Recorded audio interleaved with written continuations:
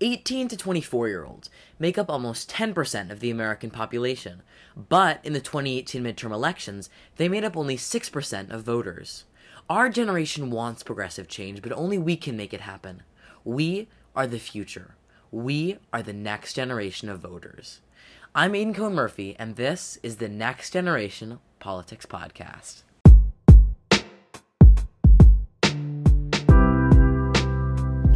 Hello and welcome back to the Next Generation Politics Podcast. Today is our June 7th News Blast.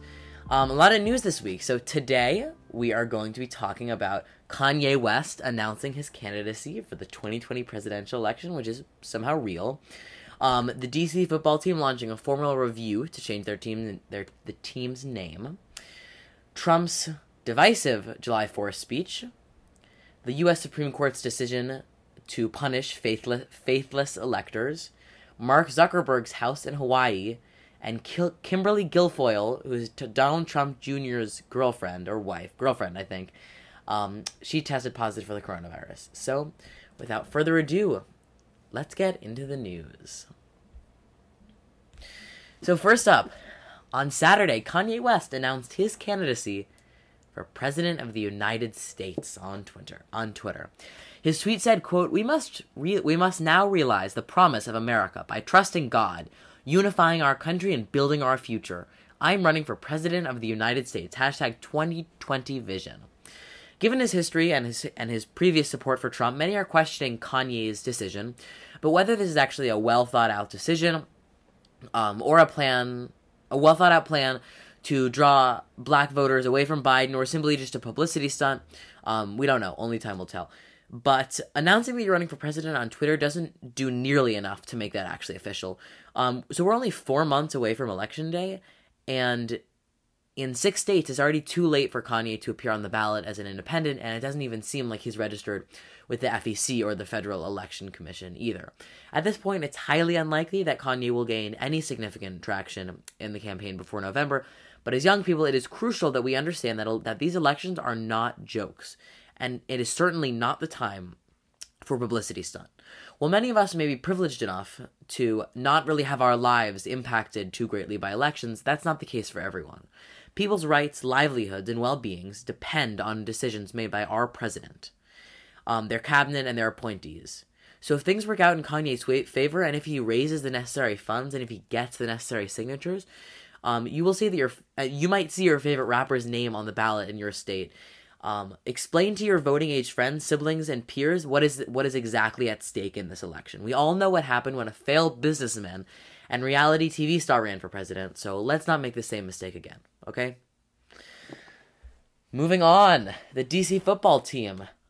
A team with an incredibly racist and stereotypical branding announced on Friday their decision to review the team's name.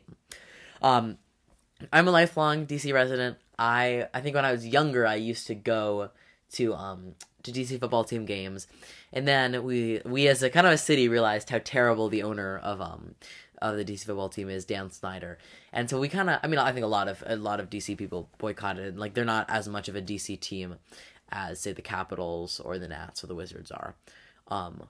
They don't even the stadium's in like 45 minutes out of DC.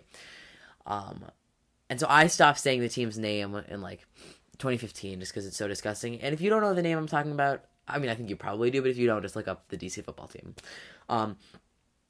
So on Friday, the DC baseball team stated that they would review the team name and consider a change. The team has been met with protest not only from DC residents, but Americans across the nations who find their stereotypical branding incredibly racist and offensive, because it is. The team's name has been considered a slur by Indigenous people for a long time now. And it should be made clear that the decision to review the name is not coming from, like, the good in the hearts of the owners, however. So Dan Snyder, the owner of the team, staunchly supported the name in the past and has shown no interest in changing the name. The sudden change of heart is most likely a result of several corporate sponsors beginning to back away from the team, stating that the offensive stating that the offensive name was part of the reason why they backed away. Hopefully, this will result in a name change because Indigenous people are not mascots. So I think some ideas for new names that I saw on Twitter were like the Red Hawks, the Red Tails, which I think pays tribute to the Tuskegee Airmen.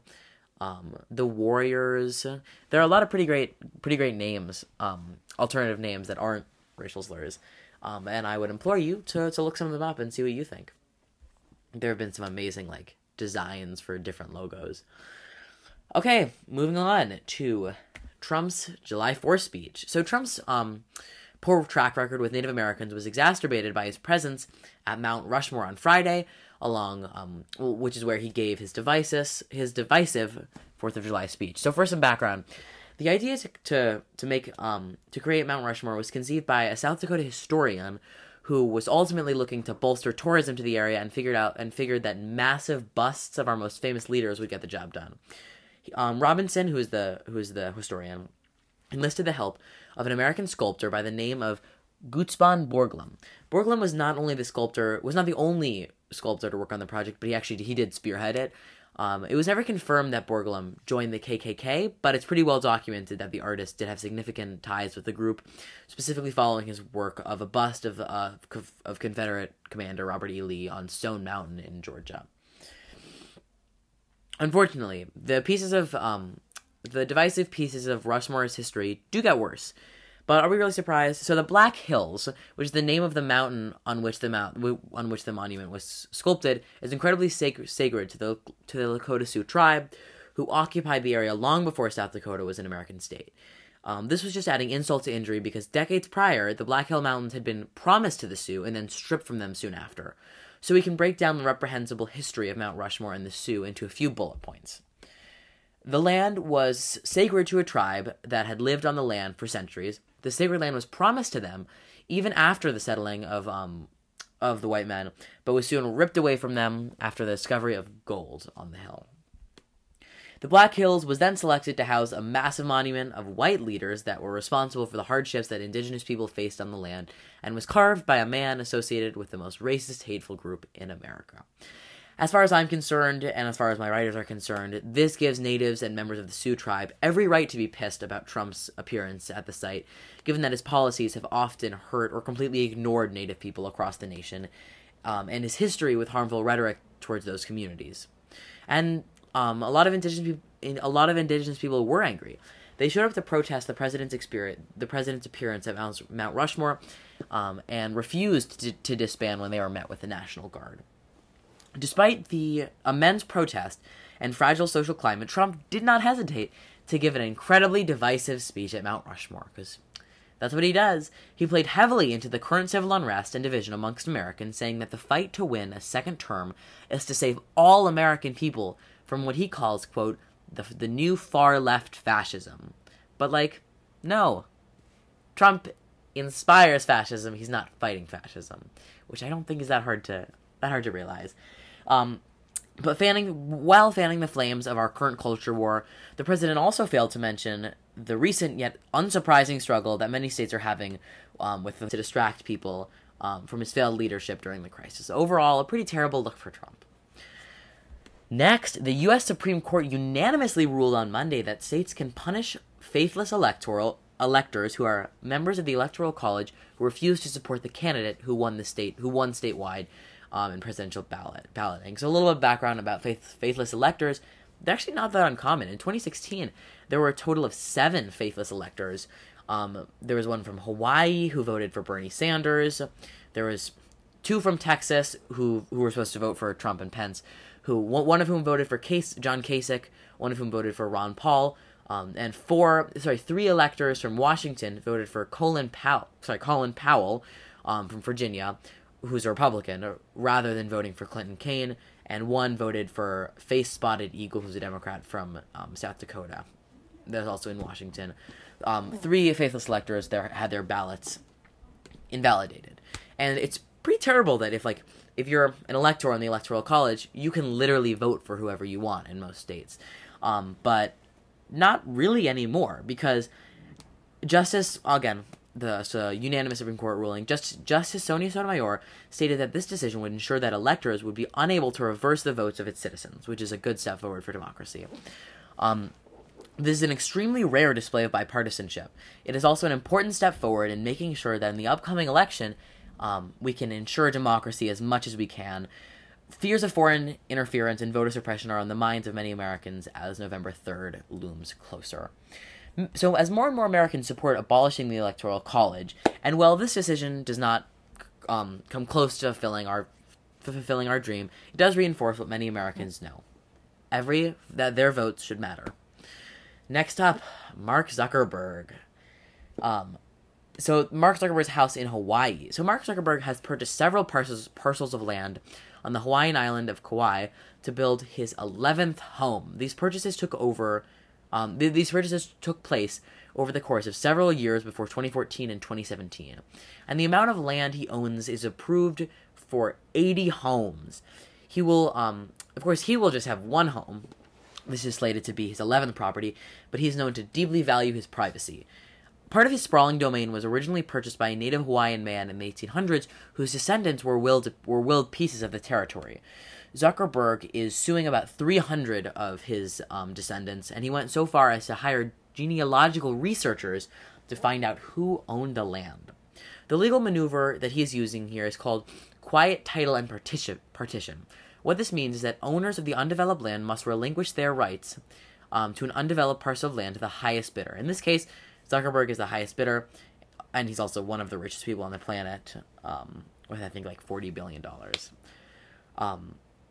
The reason that all of this is so insane, is that these historic lands claims are undocumented, meaning that the transfers of ownership are often very messy. So, additionally, when wealthy people sue natives to build a vacation home, people get understandably angry. Mark's actions have been likened to modern-day colonization, which instead of physically plaguing natives, Mark will outmaneuver them with the law. There's a petition to stop this quote-unquote colonization that is over 500,000 signatures that is linked in the description. Next up, Kim Guilfoyle, who you might recognize as Gavin Newsom, the governor of California's ex-wife, and Donald Trump Jr.'s current girlfriend. And so she tested positive for the coronavirus, and a few aides of the Vice President Mike Pence also tested positive. So one of the people that worked with Pence that tested positive was not in close contact with Pence himself, but there is still, of course, ongoing contact tracing within the office. So this brings up the question, what would happen if Pence died? And of course, it's very, very unlikely that he even has the coronavirus, but it still caused a query on social media.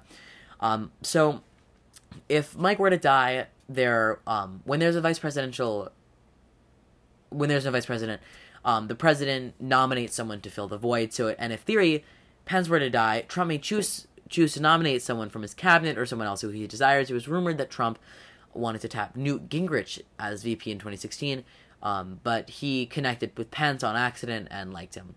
Of course, again, it is incredibly unlikely, and I'm not rooting for his death in any way, but just interesting. Another person within Trump's inner circle, Kimberly Guilfoyle, has tested positive. She is currently dating John Jr. and is getting a pretty huge sum from the campaign for undisclosed work. So who knows what that means? She's the top Trump campaign official. She's the chairman of Trump's campaign finance committee, and his campaign has seen an increase in donations under her tenure. In recent days, Kimberly has been meeting with many bigger donors, and at recent events, she was seen unmasked, because masks are a political issue now. She is not in physical contact with other people at the moment, and she is supposedly fully quarantining. But who knows? And that's all the news for the week. I want to thank my director, Sydney Gift, my producer, Ari Cohn, my PA, Caleb Murphy, my writers, Daniel Wilk and Audrey Taylor, my editor, Sarah Villa, and the huge group of supporters that it took to make this podcast possible.